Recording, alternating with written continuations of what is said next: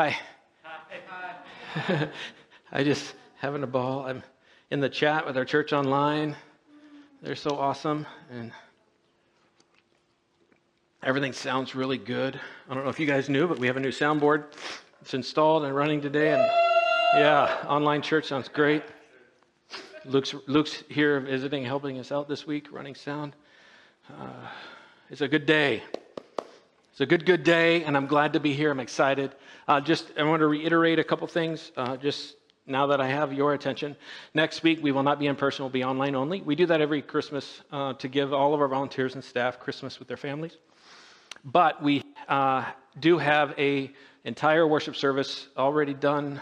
We're going to be editing that and posting that to live stream at 10:30 next Sunday. So we'll all be on, connecting. And for our online church, I want to remind you, there will be people visiting online for the first time. So welcome them when they get there. And it's just like regular church. So thank you.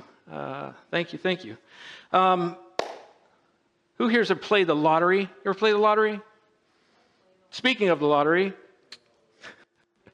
you know you can do that. You can bring something up and then just say, speaking of it, and talk about whatever you want. It's a pretty cool conversation hack. But do you know the odds of winning the lottery of the Powerball? According to Investopedia, 1 in 300 million. 1 in 300 million. Now, I've heard it said that those are long odds, they would say, right? I've heard it said that the lottery is a tax on people who are bad at math. 1 in 300 million, but we just don't have a way to understand 300 million. I think if you could picture something, we have a hard time picturing 1 million of anything or 1,000 of anything. One of my favorite jokes is from Mitch Hedberg. He says that rice is amazing if you ever want to eat 2,000 of something, right? We can't fathom a large quantity. So let me put it into perspective for you.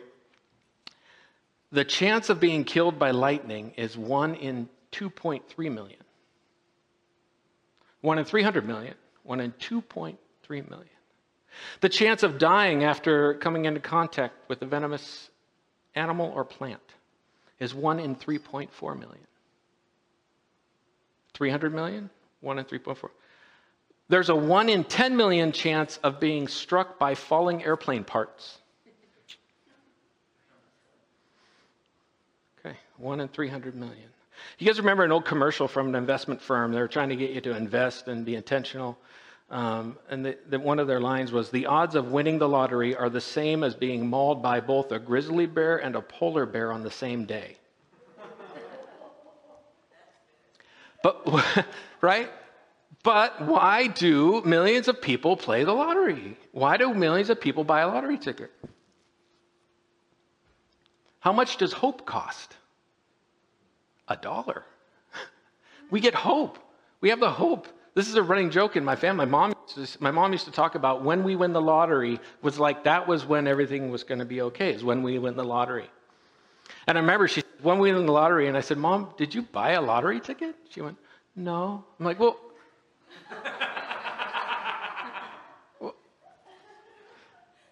but it's the hope of the lottery that's out there. It's hope that something is going to relieve our burdens and set us free.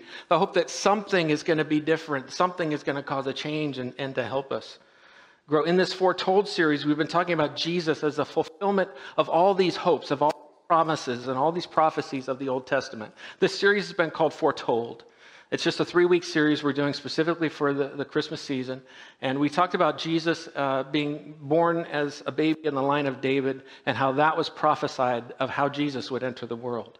And then we talked about Jesus as king and how he would reign in a kingdom that's not quite understood by the people. And it won't be the kingdom they're expecting, but it'll still be the king that will have victory and conquers. And he was talking about the kingdom of heaven, not the kingdom of earth. And when that disconnect happened, when he wasn't the kingdom of the world, of the temporary, people rejected him and questioned him. They didn't get it because they wanted a kingdom of the temporary instead of a kingdom of eternity. And today we're going to look more at that eternity that is promised to us and why it matters to us. Looking at statistics, looking back at Jesus There's a guy named Peter Stoner. He's the chairman of the departments of mathematics and astronomy at Pasadena College. He came to this conclusion in his research. He said, the prospect of anyone satisfying even 8 key prophecies of the Old Testament is 1 in 10 to the 17th power. There's over 300 prophecies. I looked further between services and found more of his research. He said that the odds of one person fulfilling all 300 plus of the prophecies is 1 in 10 to the 157th power. Yeah.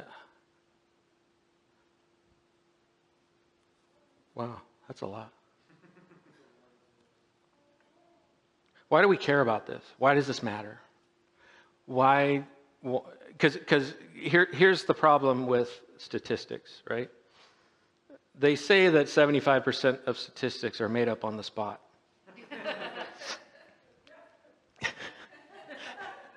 See, I just did that. It's like, make that was, yeah. See, he's like, really? Abraham Lincoln said that on the internet. Okay.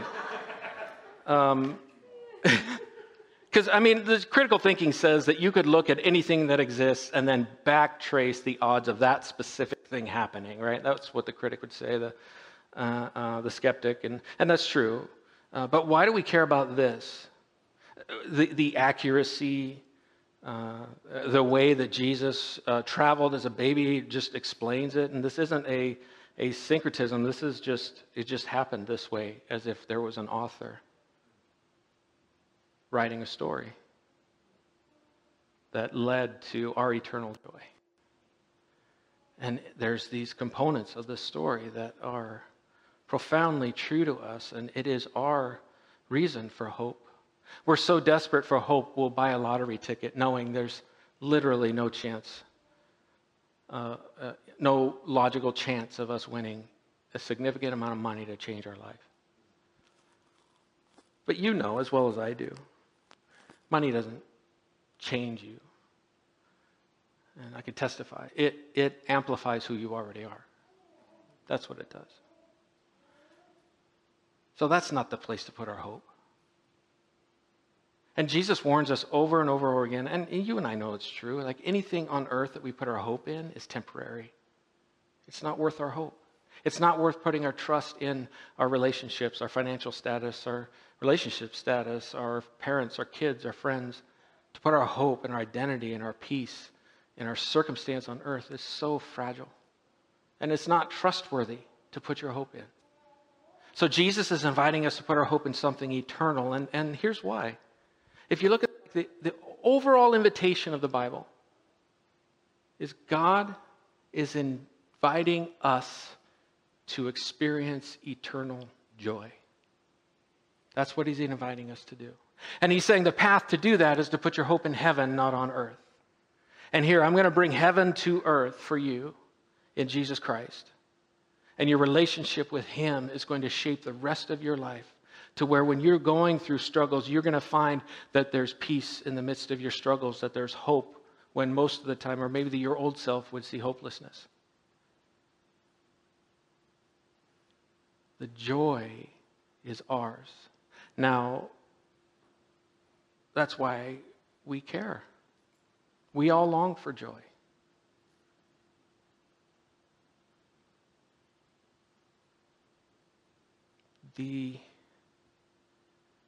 As we conclude this series, as we talk about the prophecies of Jesus and how Jesus was born into this world as a vulnerable baby, he lived a sinless life. He bore a weight and brought justice in the only way that could bring reconciliation of mankind to God. Because we can't think of this choosing joy as some clappy la-la land of pretending like there's not pain and suffering. We're not to pretend like there's no struggle. We have a joy in the midst of our struggle. We have a joy in the middle of a difficult time. And I think too long when we put our hope on temporary things, we think, oh, I can't feel joy now because something's not right. Something's not right in my life, my finances, my relationship, my living situation, my relationship status. Something's not right. Something doesn't feel resolved, so I can't have joy. Now, think about this if we all feel that, because what we're saying is, I can't express or feel joy right now because the world isn't leaning in my favor right now. But can you have joy if the world is leaning in someone else's favor right now? And if your situation is if your situation being leaning in your favor, going right for you, is your criteria for joy, you are your God. That's who you are. You are serving as your God. Because that's your condition for hope and joy, is that just this one thing when I get out of debt, when I get my first job, when I graduate college, when my relationship gets better, when my whatever, fill in the blanks, when this happens, when that happens, then I can choose joy. When my cancer goes into remission, I can choose joy.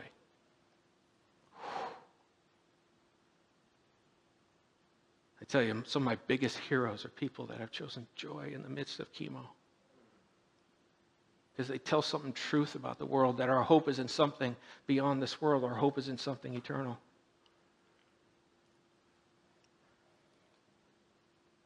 Yeah. What does this mean to us? Jesus is our way to have hope and peace in the midst of our struggles. Is our way to experience joy. And how? The question is, how do I do that? So what do I do? I'll just tell you what I do. I put down the weapons I'm using against God. When God wants to bring me joy and peace and offer me comfort in the midst of the world that's messed up and things aren't right and I'm unsure about this, I'm insecure about myself and my future and who knows what God's doing, there is what I am doing is God's offering joy, and I'm using weapons against him. I like to say it like that because that's what I'm doing. My weapons are, oh, but God, you don't understand. My situation is different. Oh, but God, I know that there's joy in the midst of life, and suffering, but they really, really made me mad. So because there's two reallys, I can't have joy. Or I know I'm supposed to have joy, but I'm different. And that's kind of what the enemy wants us to do. It's one of the biggest tools and lies that we tell ourselves that stop us from feeling connected to one another and the joy of the Lord is that we feel like our situation is different and people just wouldn't understand. Every one of us has a relationship that isn't right now. Every one of us has someone who is rejecting us. Every one of us has a struggle with an issue that we're having a hard time reconciling, and we just don't know, and we can't find peace, and I don't know where they land and where I stand and where I am because I stand here and they stand there, and what does this mean? We all have that. We share that. That is a common ground that we're all struggling with. We all have sin and regret in our past that damage relationships, and we don't know how to navigate next steps. We all have that. We all have financial insecurity where just one change and our picture could change, and that makes us nervous. And it doesn't matter how much you have, one change. We all have that one sin in our past or that one person who condemns us and criticizes us, and we're afraid they get a voice that's too loud and it ruins our other relationships. This is universal. You're not unique in this. We share in this together, and I hope for you that isn't dismissive, but it's comforting. And we can have joy in the midst when things aren't okay. We're not pretending things are okay. We're not living in some narcissistic or Gnostic denial of my world's defined by what I know. I just made up a word. Gnostic and narcissistic kind of put together. They go together.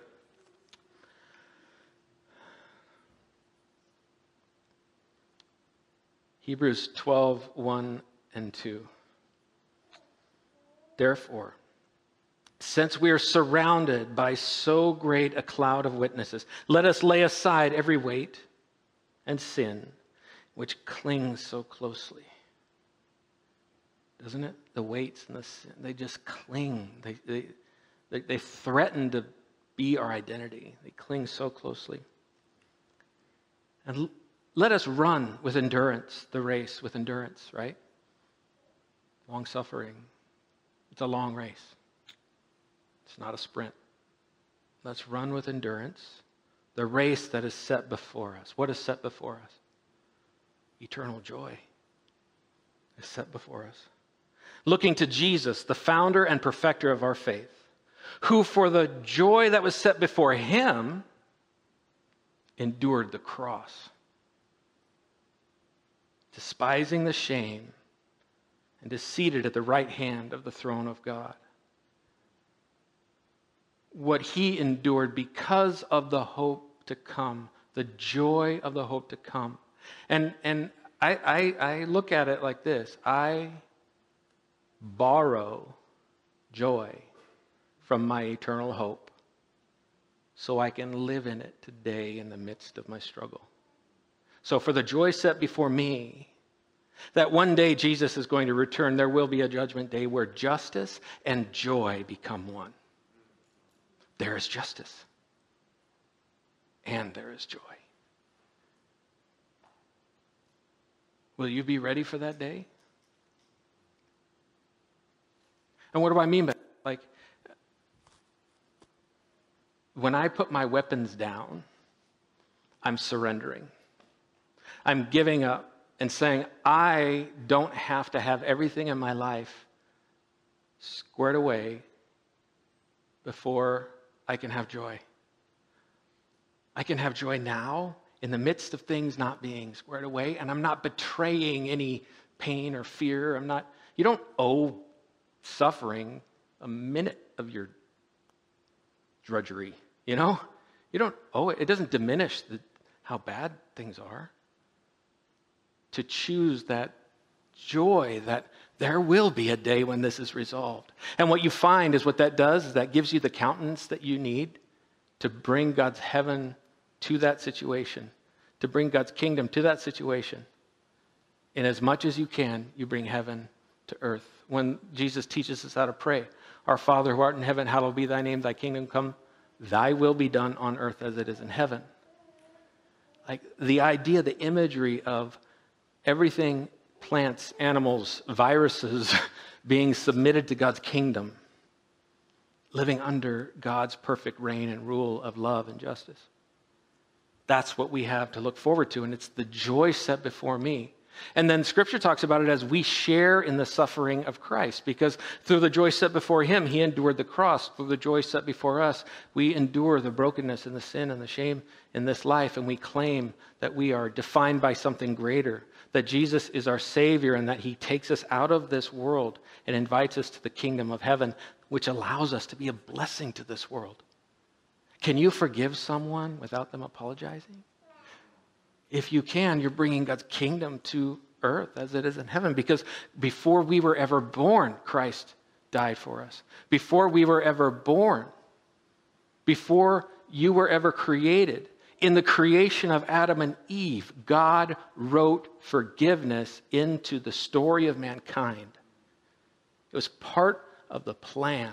God wasn't surprised when man sinned. He's not surprised when we fall away. It's not surprised when we lose hope and we choose ourselves over others and over the kingdom. He's not surprised. He built that in. That's how much he planned to choose us and plans to love us. So yeah, in that we can choose joy. And when we go through struggles, we're sharing in the suffering of Jesus. Jesus says, what do you think, the slave is greater than the master? Like if I'm suffering, you're going to suffer. That's just part of it. There's struggles on this earth. But that doesn't mean it has to steal our joy. So for me, as I lay down my weapons, I surrender. I give it up. I stop fighting God. God's trying to speak to me and help me receive peace, that I don't define this world. Do you know if I believe in God or not doesn't change whether he exists? Like, who am I to think that if I believe something, it's how it is? Like, objective truth isn't in me. But by trusting in God that his ways, that this invitation, that the whole Bible and the whole story of mankind is about us receiving the joy of an eternal relationship with him, where there is peace and justice and joy. That's what I long for. That's why we struggle, because we realize the things of this world aren't as they should be. There's a song that my youth pastor sang, and I'm not sure if he wrote it or if it's another artist, but it said, we are strangers in this land, and our home lies far away. When we get there, he'll take our hand and say, welcome home, child. You're here to stay. Like, there's brokenness in this world, and we identify it, we feel it, and as much as we are able, we bring peace and love and joy in the kingdom of God to those situations when we forgive and serve and sacrifice and love. And there's joy in that hope. I'm going to quote a few songs for you today. This act of surrender, of giving up,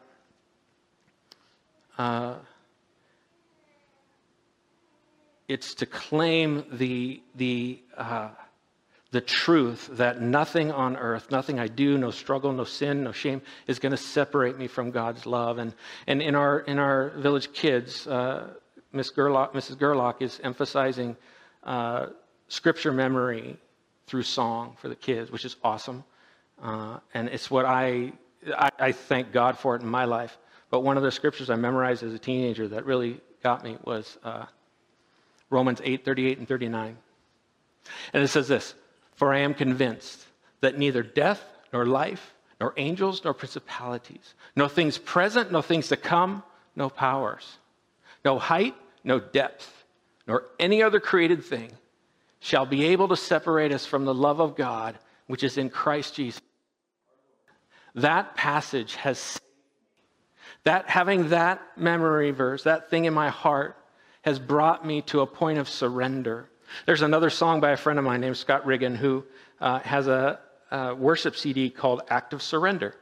And he's got this song called Act of Surrender. And I thank God that when our family was going through a really difficult time, lots of things to not, lots of valid worldly reasons to not choose joy were going on at the same time. And it was about the time we merged with the church here. And in my car, there was a CD that was stuck in the CD player for 2 years. I couldn't get it out. And it was the only CD I could listen to. And it's one of those CD players that when there's a CD stuck, like the radio doesn't work or anything. It's like, if you're going to have anything, you're going to have the CD. It's like, you're going to have what I have, and you're going to like it, right?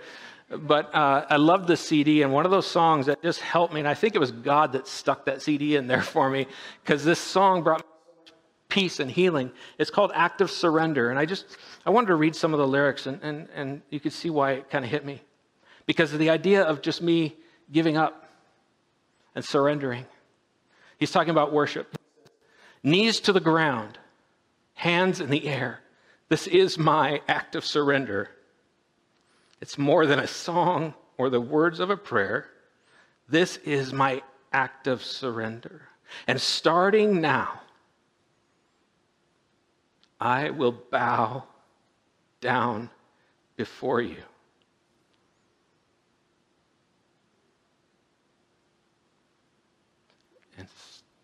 And then he repeats that. Starting now, I will bow.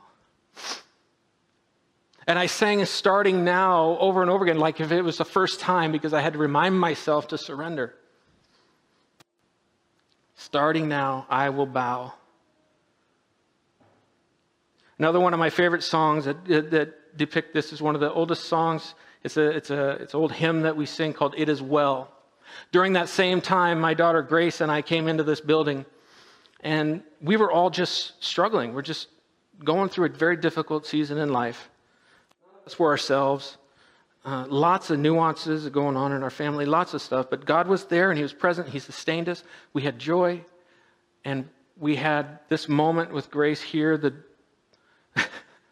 The lights were down because they were turned off, not because they're burnt out.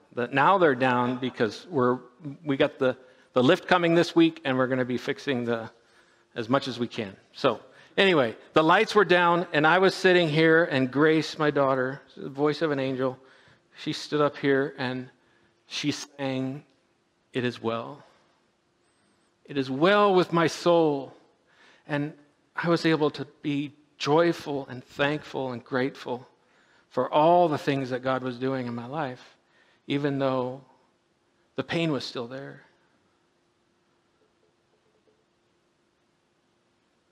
But one of the later verses, most people don't know the whole song. I don't. There's verses that towards the end that kind of summarize, or it's kind of like a bridge where it summarizes the song. But Lord, 'tis for thee, for thy coming we wait. The sky, not the grave, is our goal. O trumpet of the angel, O voice of the Lord, blessed hope, blessed rest of my soul. And Lord, haste the day when my faith shall be sight. The clouds be rolled back as the scroll, the trumpet resound, and the Lord shall descend. Even so, it is well with my soul. Can it be well with your soul today? Will you let it be well with your soul? That's the question. There is coming a day where joy and justice will be made complete. In that day, that is our hope. And for us to fulfill that, we turn our lives over to Jesus, we turn our lives over to God, and we put trust in His kingdom, not the things of the earth. This is the whole point of Jesus being born in a manger, living a sinless life, teaching us to follow Him in selflessness and other-centeredness, teaching us to trust in Him when things seem dark, teaching us that He is the plan for ultimate joy, and inviting us to follow, saying, "Follow me." It's very, very joyful to follow Jesus. I almost said it's very safe, but C.S. Lewis reminds us that there's joy in Jesus, but I would never call Him safe. He's talking about Aslan and the Lion, Witch, and the Wardrobe. I wouldn't call Him safe. He's good.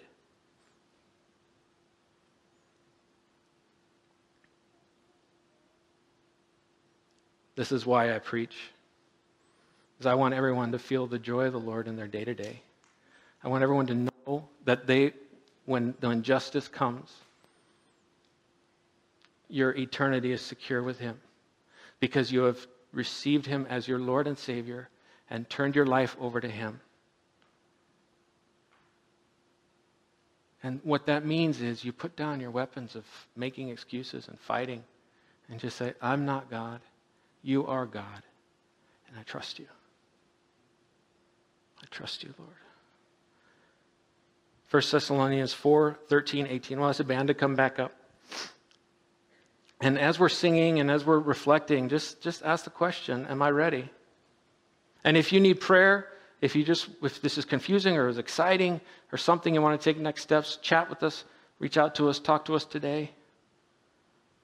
But during this holiday season, when we make such a big deal about Jesus, now you know why. Because in this story is wrapped our eternal joy and our hope. 1 Thessalonians 4:13-18. But we do not want you to be uninformed, brothers, about those who are asleep, that you may not grieve as others who have no hope. We have a hope. Let's not grieve like people who don't have hope, because we have a hope. For since we believe that Jesus died and rose again, even so, through Jesus, God will bring with Him those who have fallen asleep. For this we declare to you by a word from the Lord, that We who are alive, who are left until the coming of the Lord, will not precede those who have fallen asleep. For the Lord himself will descend from heaven with a cry of a command and the voice of an archangel and with the sound of the trumpet of God.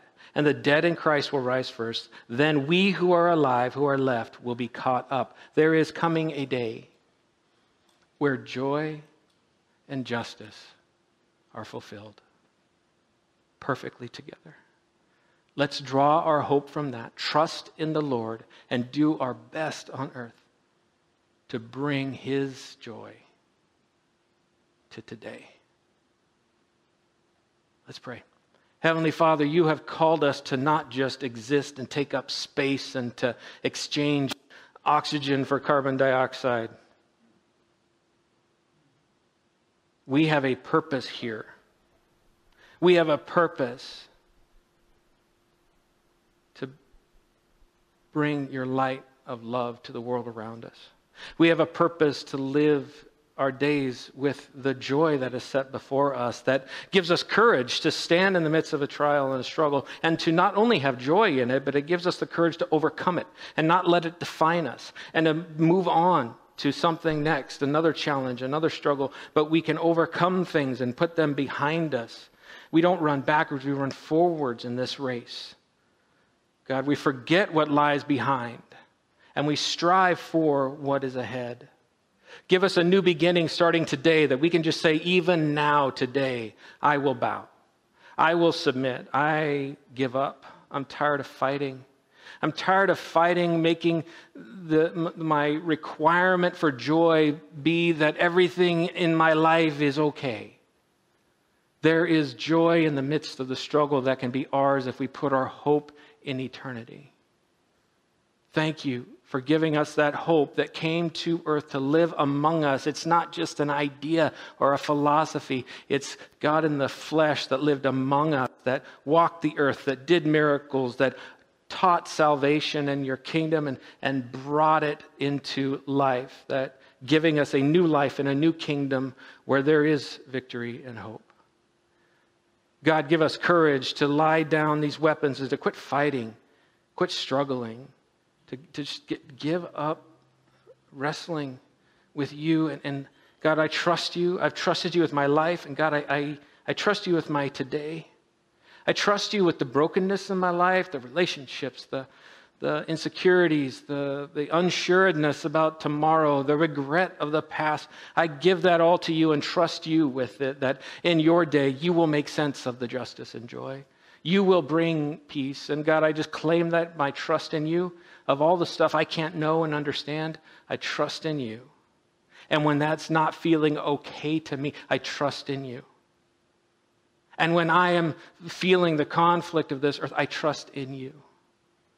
I put my trust in you, God, because that's where I have my joy. And I pray that would be true for all of us, especially this holiday season that could be so filled with anxiety and stress and all the expectations of families and broken families and strained relationships and traditions and obligations. But God, I just pray that we would be open communicators and just set people free from those expectations. Give us the courage to speak to someone and say, I don't expect anything. I just want to be in your presence. Hey, this year, let's not do presents. Let's just hang out. This year, can we do something special on another day? I've got a conflict. Let's just be open and honest so all the anxiety and stress and the fear can just go away. And we can pull forward the joy of the hope of all of this mess, this joyful mess of the holidays that could be so stressful. That will all be reconciled. There'll all be peace. There'll all be hope. I just pray for your peace and the joy of today when we do focus on Jesus. There's this heart posture of gratitude for all that you've done and all that you've provided. That in that gratitude would come our spirit of surrender and we would receive your joy. Be with us this holiday. Let us be lights in our family, in our workplace, in our neighborhood. In Jesus' name, amen.